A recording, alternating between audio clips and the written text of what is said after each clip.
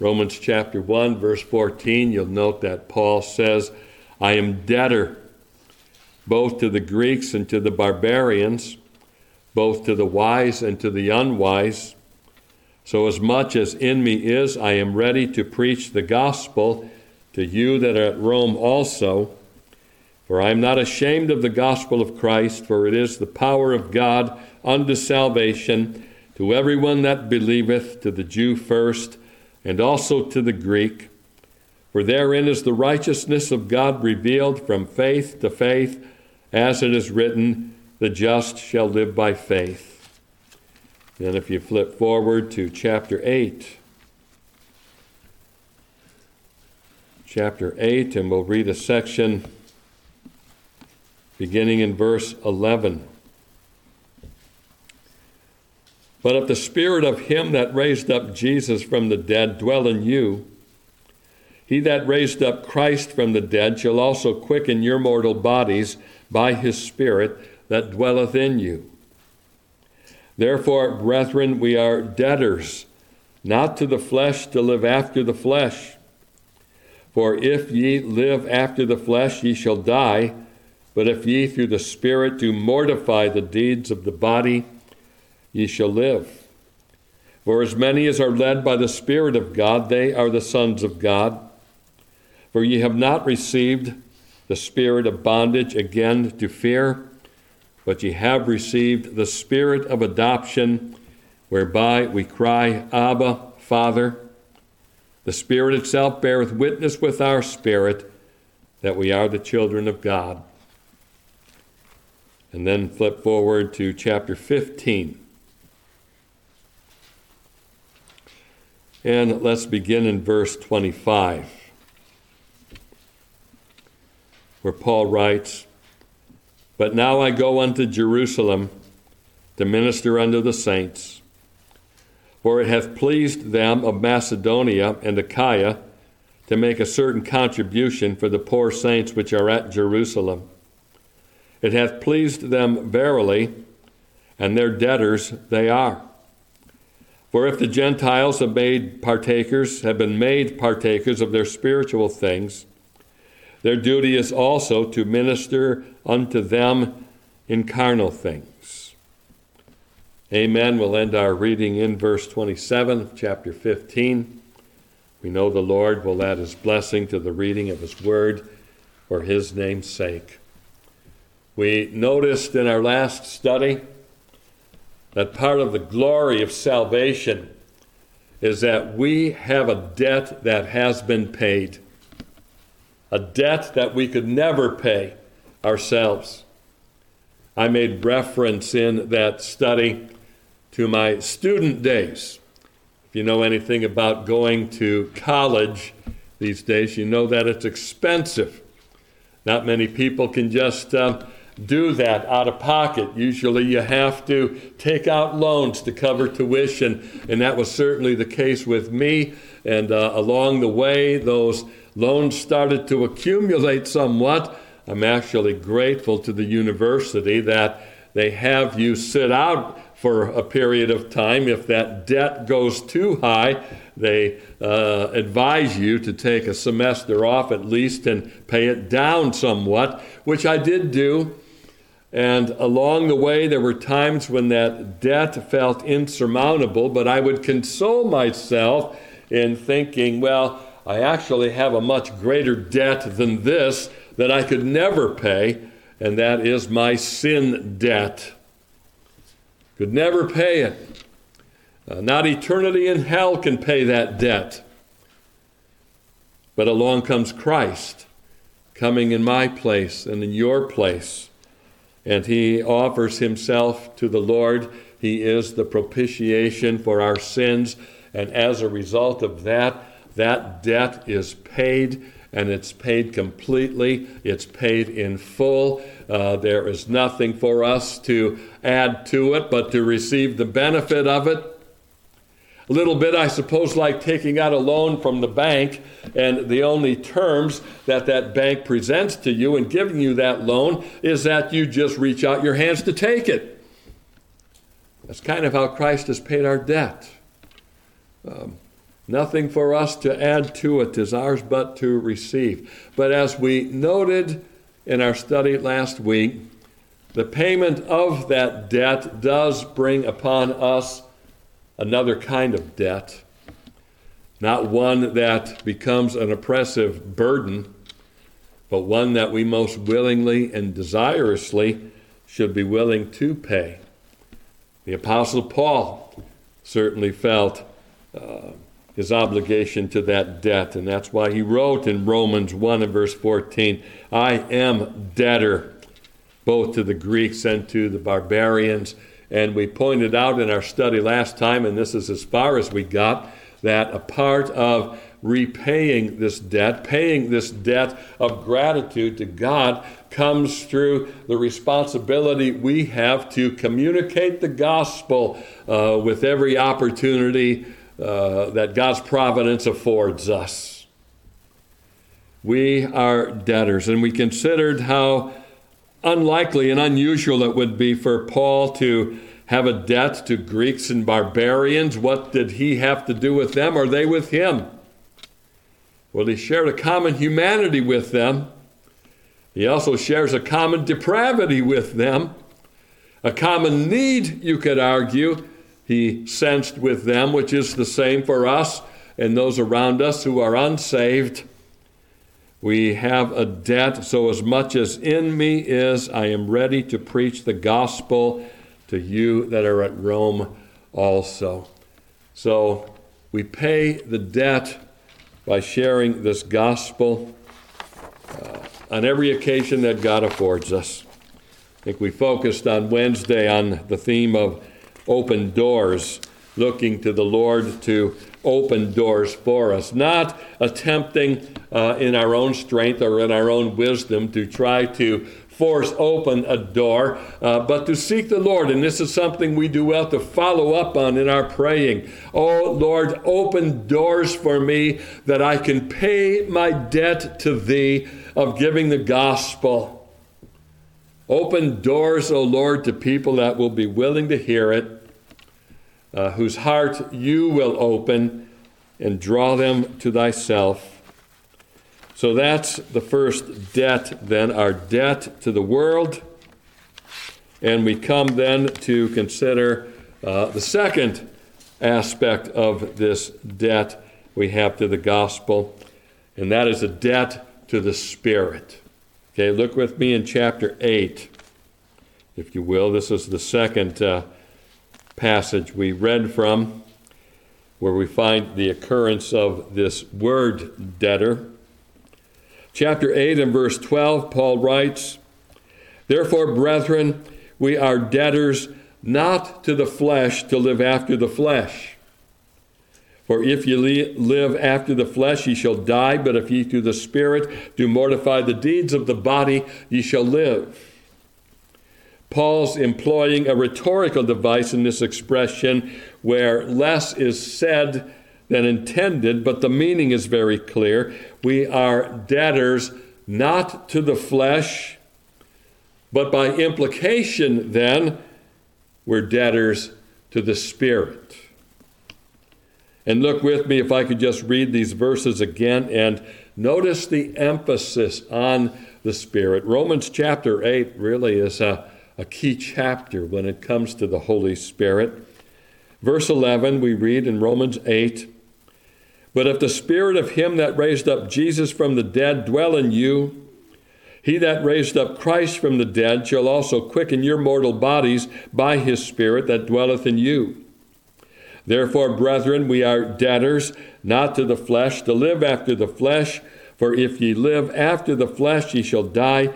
But if ye through the Spirit mortify the deeds of the body, ye shall live. For as many as are led by the Spirit of God, they are the sons of God. You see the contrast here between the Spirit and the flesh? And we are debtors, Paul says, not to the one, to the flesh, but by implication to the other. Not to the flesh, but to the Spirit.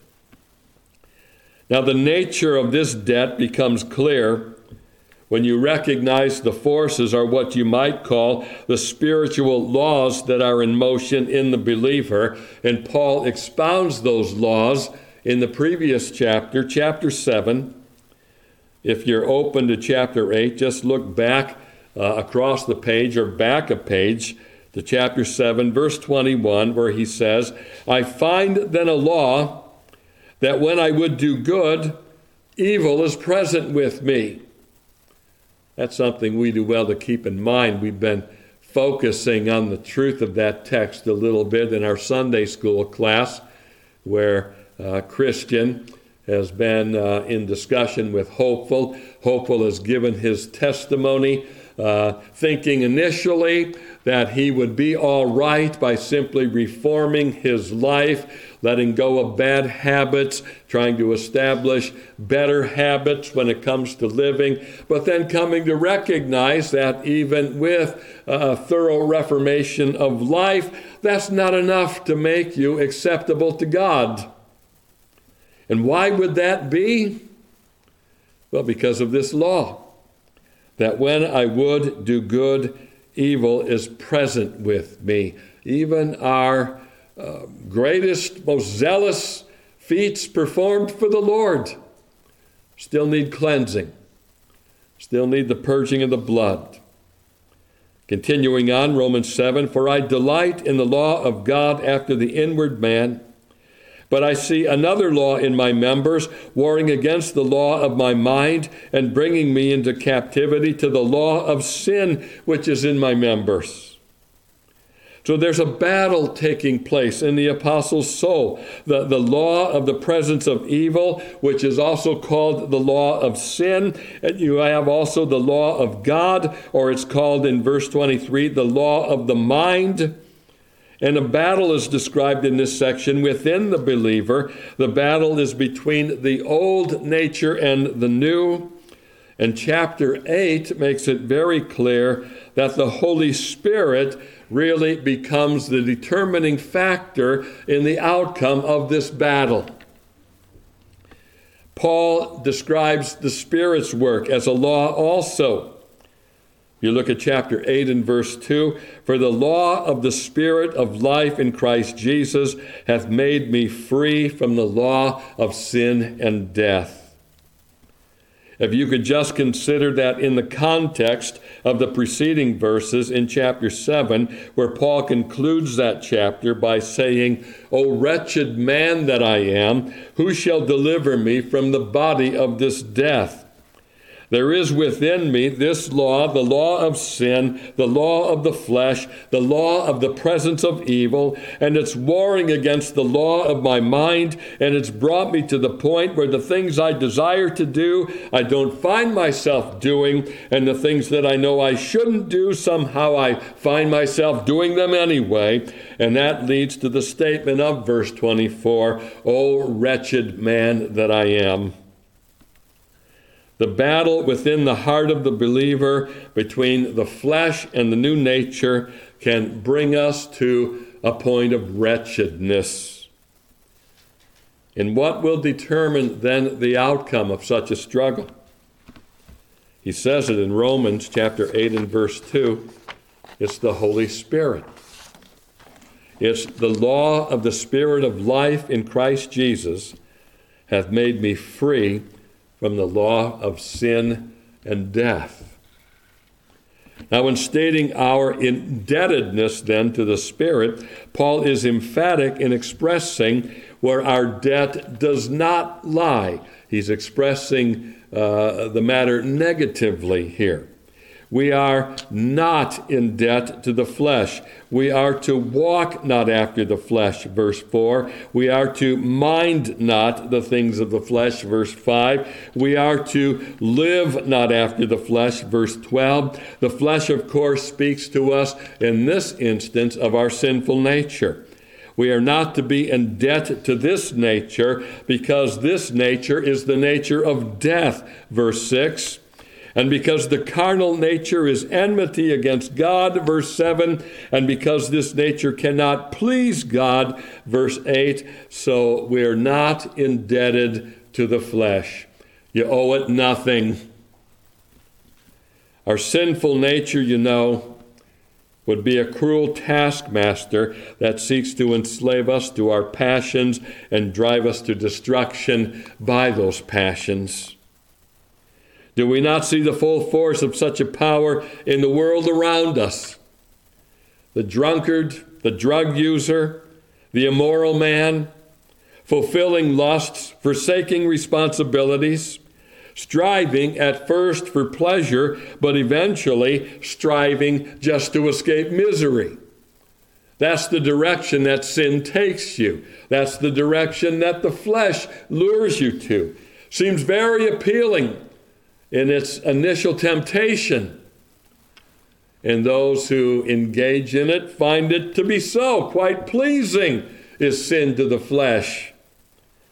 But it does reach a point, and I used to see this routinely every month when I had opportunity to go to the rescue mission downtown and preach to the homeless men there. There was a fairly uniform testimony among them that sin had cost them everything. Their jobs, their marriages, their families, their children. It cost them everything. And yet, so many of them still felt indebted to the flesh, to live after the flesh, and would still go in that direction. Small wonder that such a force would drive a man to death and hell, so Paul would emphasize the fact that we are not debtors to the flesh, but rather are debtors to the Spirit. It's the Spirit, you see, that ministers life and peace to our souls by ministering Christ to our hearts. It's the Spirit that frees us from the law of sin and death. It's the Spirit that quickens our mortal bodies from the grave. It's the Spirit that guides and directs us, that ministers assurance to our hearts that we are indeed children of the living God. It's the Spirit that moves us to cry, Abba, Father, and who moves us to groan within in anticipation of the redemption of our bodies. It is the Spirit that helps our infirmities and makes intercession for us. And so we're indebted to the Spirit and not to the flesh. But this raises then the question, okay, I see Paul's point. I'm indebted not to the flesh, but to the Spirit. How do I pay such a debt as this? How do I pay the debt to the Spirit? We are indebted to the Spirit, not to the flesh. How is such a debt to be paid? And the answer is very simply, it's to be paid by cooperating with the Spirit. Look at verse 13, chapter 8. For if ye live after the flesh, ye shall die. But if ye through the Spirit mortify the deeds of the body, ye shall live. We mortify the deeds of the body through the Spirit. But what I want you to see from the verse is the precision of the doctrine of sanctification. It is through the Spirit. It is with the Spirit's help. It is with complete dependence upon the Spirit that we mortify the deeds of the body. But would you note also that it is ye through the Spirit do mortify the deeds of the body. And so there is an obligation being placed on the believer himself. You do this. You do it through the Spirit, to be sure, but you do it. It's something that you do, not in your own power, obviously. You must have the Spirit, but you do it by the Spirit. We're dependent on the Spirit, but we are actively working with the Spirit of Christ. That's something that needs to be ever borne in mind. When it comes to justification, there is nothing for you to do. It's yours but to receive. When it comes to our adoption, nothing for you to do. It's a status change that is made by virtue of who you are in Christ. When it comes to sanctification, however, there is a part that you play. We are engaged in the practice with the help of the Spirit. Look at verse 15. We see the same principle again. For ye have not received the spirit of bondage again to fear, but ye have received the spirit of adoption, whereby we cry, Abba, Father. It is through the spirit of adoption that we cry. It is as we ourselves groan for the redemption within to be consummated, we do the groaning.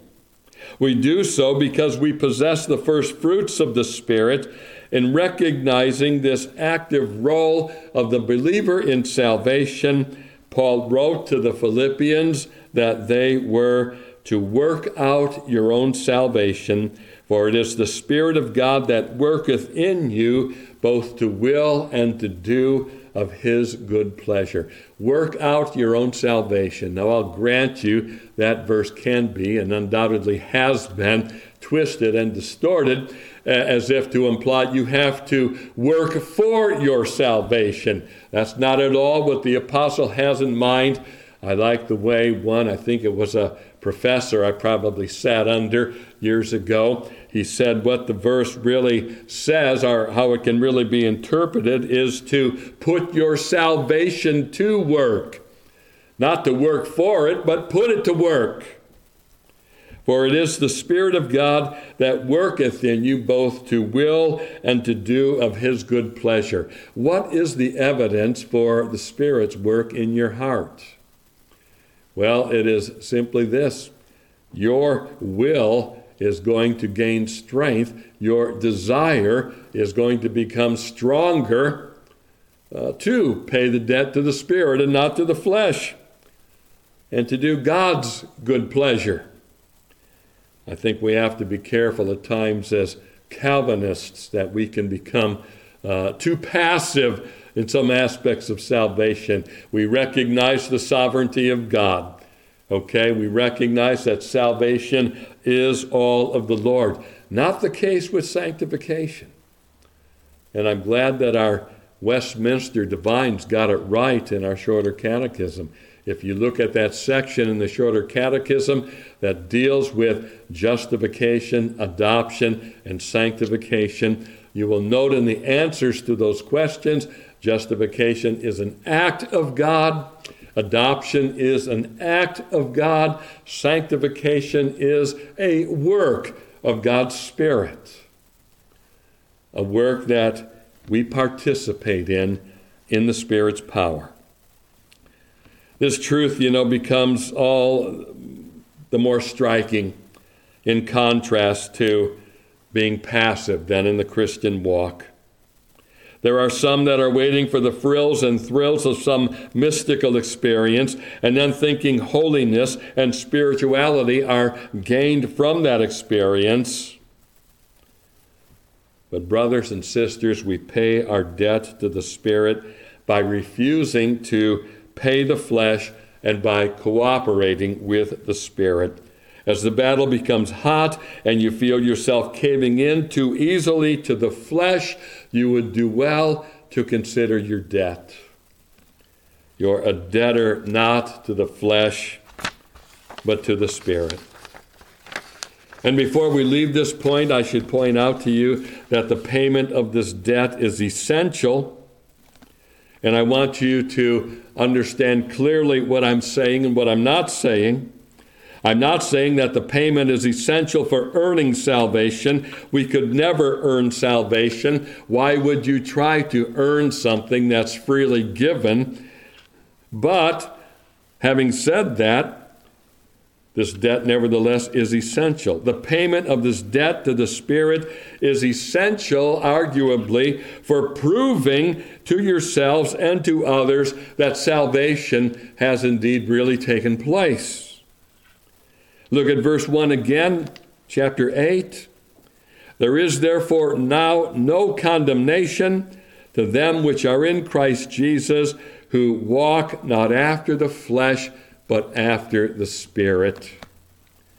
The mark of a man who has escaped condemnation is that he'll pay this debt willingly and desirously. He walks not after the flesh, but after the Spirit.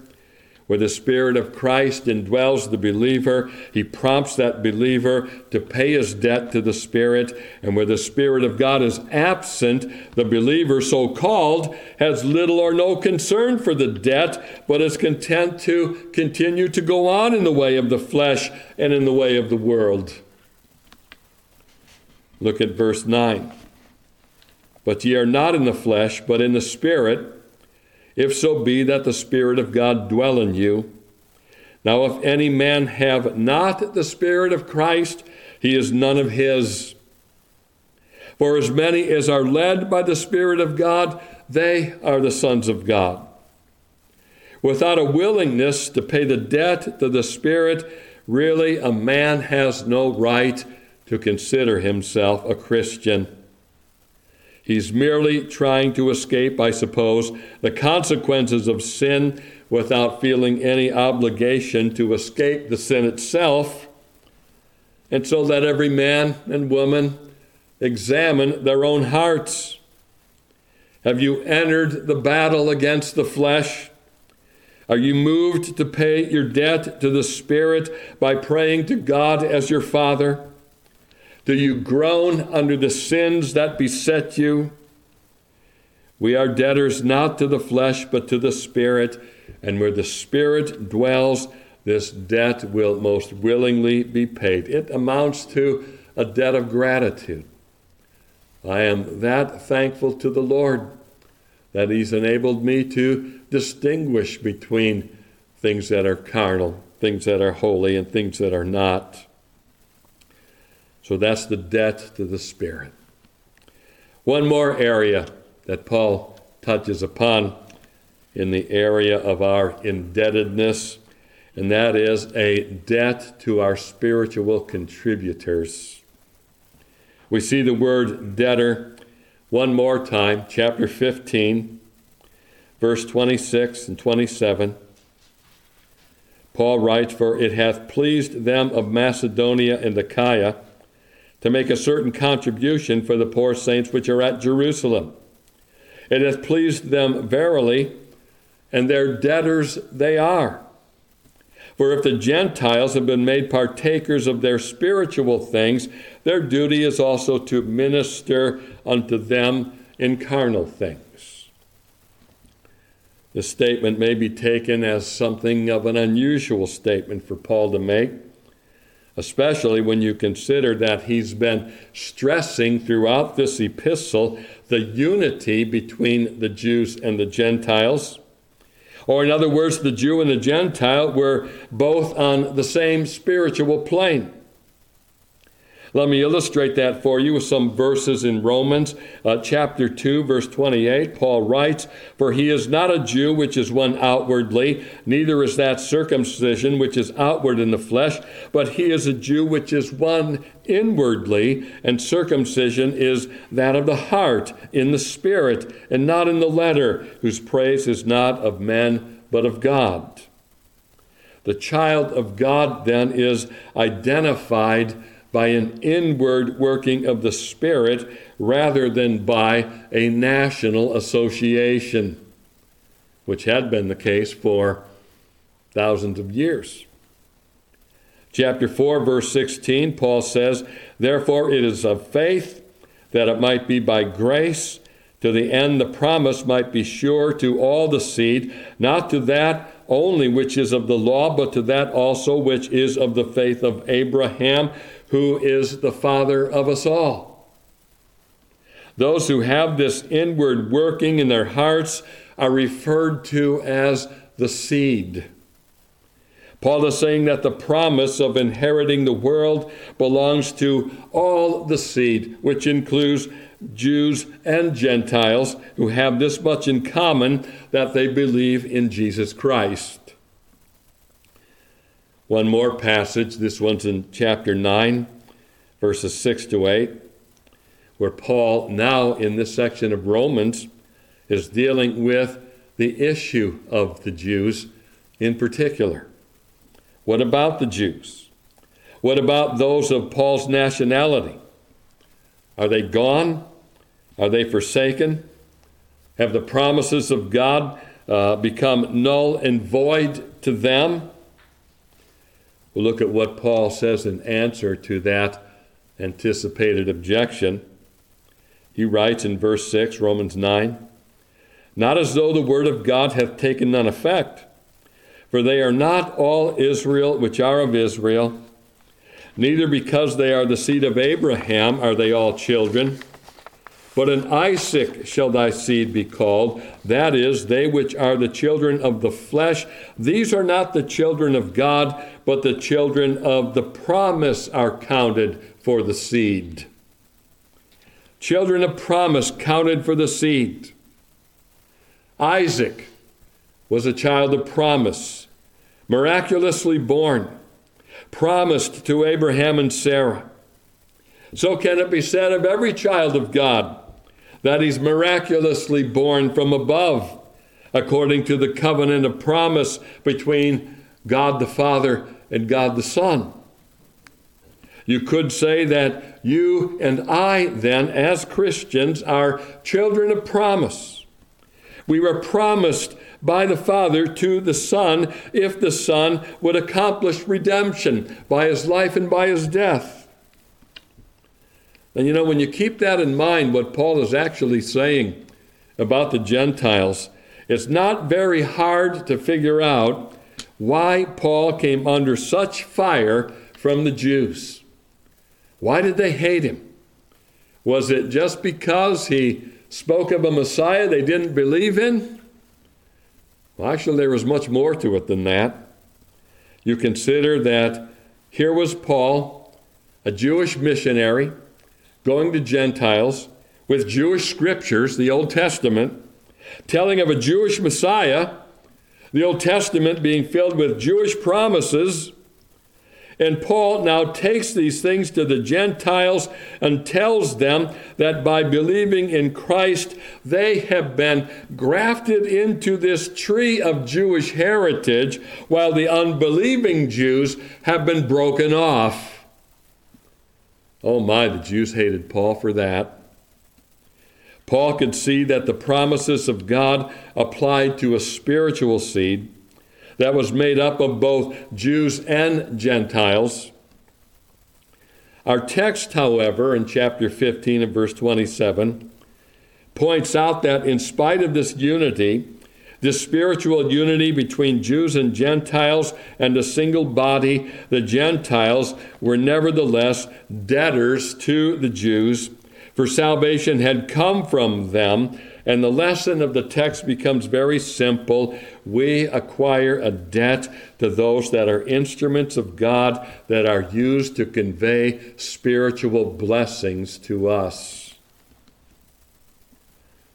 I remember several years ago, I was a student in our theological hall, as it was then called, and I was able to travel over to Ulster for the very first time. In fact, the thing I remember about it is it was my very first time flying to anywhere across the ocean to Ulster. That would have been along about 1985.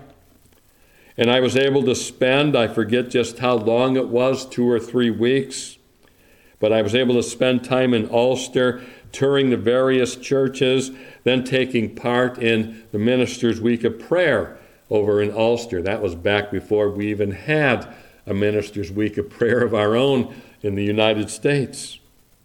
And one of the greatest thrills to my soul was having the opportunity to be there and acknowledge what I took to be a debt of gratitude to the people of Northern Ireland for sending some of their best men to America, men like Dr. Cairns and John Greer and Frank McClelland and others, all Ulstermen.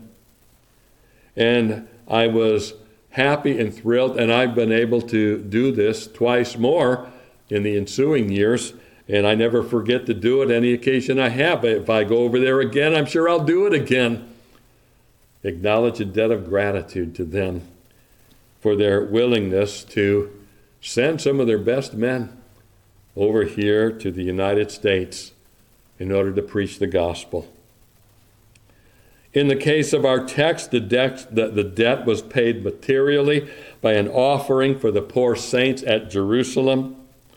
We find Paul receiving such a gift from the Philippians, a material gift in Philippians 4. He rejoiced to receive such a gift, not so much because of the gift itself, but because of what that gift revealed about the compassion and the dedication of the Philippian believers. The payment of this debt, done with the right spirit, indicated to Paul a high level of spiritual maturity on the part of the saints at Philippi. The Corinthians, on the other hand, didn't possess that level of maturity, and Paul refused to receive anything from them. He held this debt over them, however, in another way. In 1 Corinthians chapter 4, verses 15 and 16, Paul says, "For though ye have 10,000 instructors in Christ, yet have ye not many fathers. For in Christ Jesus I have begotten you through the gospel."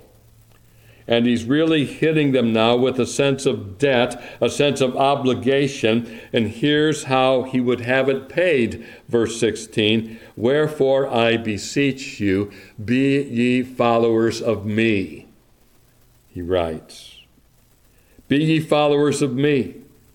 He would have the Corinthians, the saints at Corinth, pay their obligation to him, pay their debt to him by following him. And what was Paul doing, after all, but following Christ? Follow me as I follow Christ. So pay the debt to those that minister to you by following them as they follow Christ. And here's how a debt is paid to a teacher or a preacher: simply by following him in the gospel. This is not to say that we make any man a pope and follow him blindly, but it is to say that we follow him in prayer, we follow him in knowing Christ, we follow him in serving Christ, we follow him in seeking after Christ. Paul expresses the payment of this debt in Galatians chapter 6 and verse 6. "Let him that is taught in the word communicate unto him that teacheth in all good things." Oh, there is nothing so satisfying or rewarding to a teacher or a preacher to realize I've been used of God. It's humbling and it's satisfying to think that the Lord blessed his people through something that I would have brought out through his word. I don't know if I shared this with you. Perhaps I mentioned it to some. Wasn't that long ago I received an email from Isaac Manring, of all people. And he was thanking me for some messages that I had preached many years ago, that he still had fond memories of and that he still felt he benefited from. I wrote him back and I said, "You and I go back a long ways, Isaac. I remember visiting your parents when you were in Riley's Children's Hospital having a hole plugged in your heart as a baby." I said, "I'm afraid to ask you how old you are." He wrote me back, he's 23 years old now. So, but paying a debt of gratitude that way. And so we see then the debts of a justified sinner to the world, to get out the gospel, to the Spirit, to follow Christ, to our spiritual contributors for their ministry of Christ to our hearts. And the thing that needs to be ever borne in mind, underlying these debts, is the knowledge of our sin debt being fully paid through the blood of Christ. Can you perceive this day something of becoming poor, Christ becoming poor, in order that you might be made rich? Oh, if you can perceive that, then through those riches you've gained from him, pay the debts of a justified sinner. Let's close then in prayer.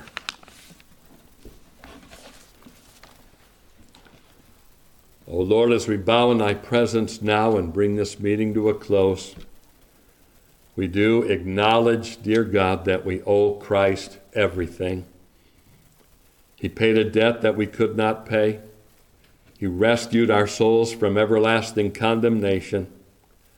O Lord, help us to pay our debt to him, a debt of gratitude and thanksgiving for the bountiful blessings that he's bestowed upon us. May we be ever watchful for opportunities to pay this debt by giving out the gospel. May we recognize that our debt is in no way to the flesh, but to the Spirit. And may we pay our debts, O Lord, to those that have contributed to our spiritual well-being. So help us, Lord, to pay these debts from a right heart attitude of humble thanksgiving to Christ for who he is and what he's done. We pray these things in Jesus' name. Amen.